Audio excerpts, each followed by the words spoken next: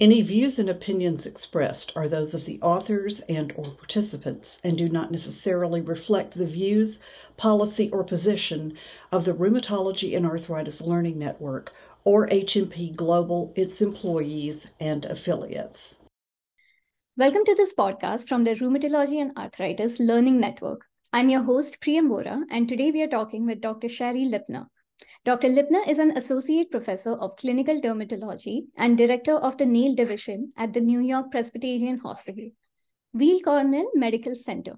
Today, we are going to discuss her research into how a delayed diagnosis of nail psoriasis may significantly increase the risk of psoriatic arthritis.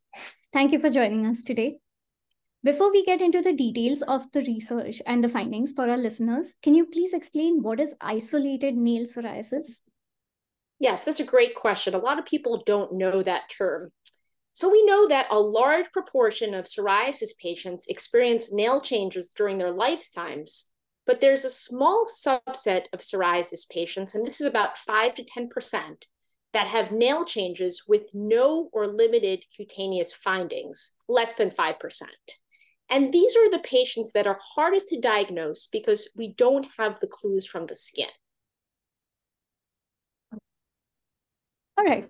I understand that nail alteration or nail morphology is fairly common among patients with psoriasis. However, not much is known about the association between isolated nail psoriasis and psoriatic arthritis. Is this what prompted your research? Yes, we were observing that patients with nail psoriasis were often misdiagnosed with other nail disorders such as onychomycosis or nail fungus. And they had other treatments, including antifungals, before seeing us in the nail clinic. Some of them even had joint pain. And we know that in a cross-sectional study of 36 patients with isolated nail psoriasis, so a small study, about 20% developed psoriatic arthritis. And in a retrospective study of over 4,000 psoriasis patients, nail changes were the strongest predictor of having psoriatic arthritis, almost threefold risk. So we were interested in characterizing the clinical and histological characteristics and prevalence of psoriatic arthritis in patients with isolated nail psoriasis. Right, thank you. Would you describe the general outline of your study? Yes, so this was a retrospective study where we analyzed all patients with isolated nail psoriasis at our institution over a 20-year period. And we looked at demographics, clinical characteristics, and histopathologic data. We calculated NAPSI scores from clinical photographs. And for statistical analysis, we used chi-squared and two-tailed t-tests. And what did you find? So in total, there were 87 patients with isolated nail psoriasis, roughly half females with a mean age of 46 years. Average time to presentation was almost 3 years, and patients had an average of 8 nails involved. 10 patients, or 11%, had psoriatic arthritis, and there was some concordance between the nails and the joints that were affected. And for 8 out of 10 patients, arthritis was present at the same time or preceded the nail changes.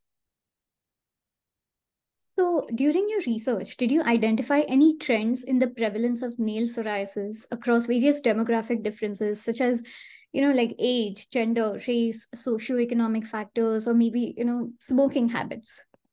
Yeah, so we looked at all of these demographic factors.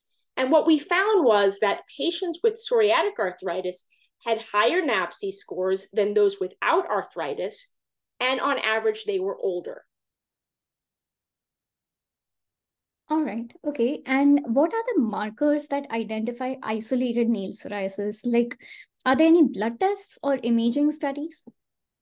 So that's what makes it so hard to diagnose nail psoriasis, especially when there are no or limited skin findings.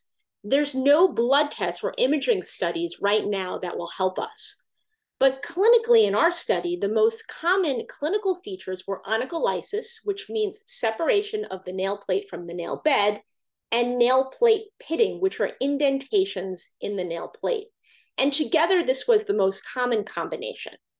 And the most common histological features were parakeratosis and neutrophil infiltration.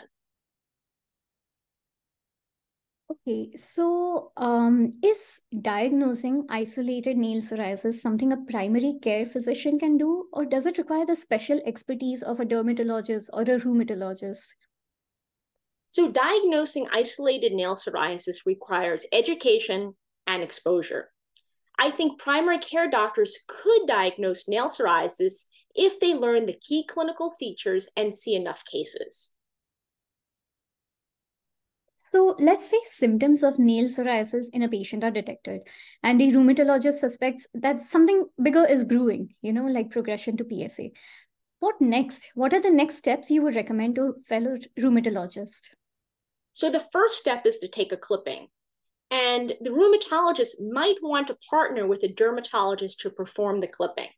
That will help rule out onychomycosis and other nail diseases. Then a careful joint examination and imaging studies are needed. Got it. So is there a reciprocal relationship between nail psoriasis and psoriatic arthritis? Meaning, right now we are talking about how nail psoriasis could possibly lead to psoriatic arthritis. But can psoriatic arthritis cause nail psoriasis to present? In our study, for 80% of the patients with psoriatic arthritis, joint pain presented at the same time as the nail changes or before the nail changes. And for 20%, it was the opposite. So our study suggests that it can go both ways. Nail psoriasis may lead to psoriatic arthritis, and psoriatic arthritis may cause the nail changes. And this is because the extensor tendon is so close to the nail unit. Okay. Do you have any plans to expand this to a broader study? Since the nail psoriasis population is so small, particularly the isolated nail psoriasis, a broader study would require multi-center efforts. And yes, we are definitely trying to do this. Okay. Before we end, is there something you would like to add? Maybe I forgot to ask you something you would want to share. I think one of the main takeaways of our study is that patients with isolated nail psoriasis are being missed.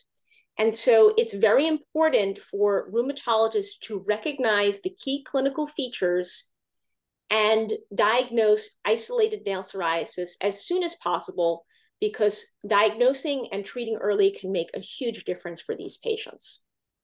Right. Okay. Thank you so much for taking the time to talk to us.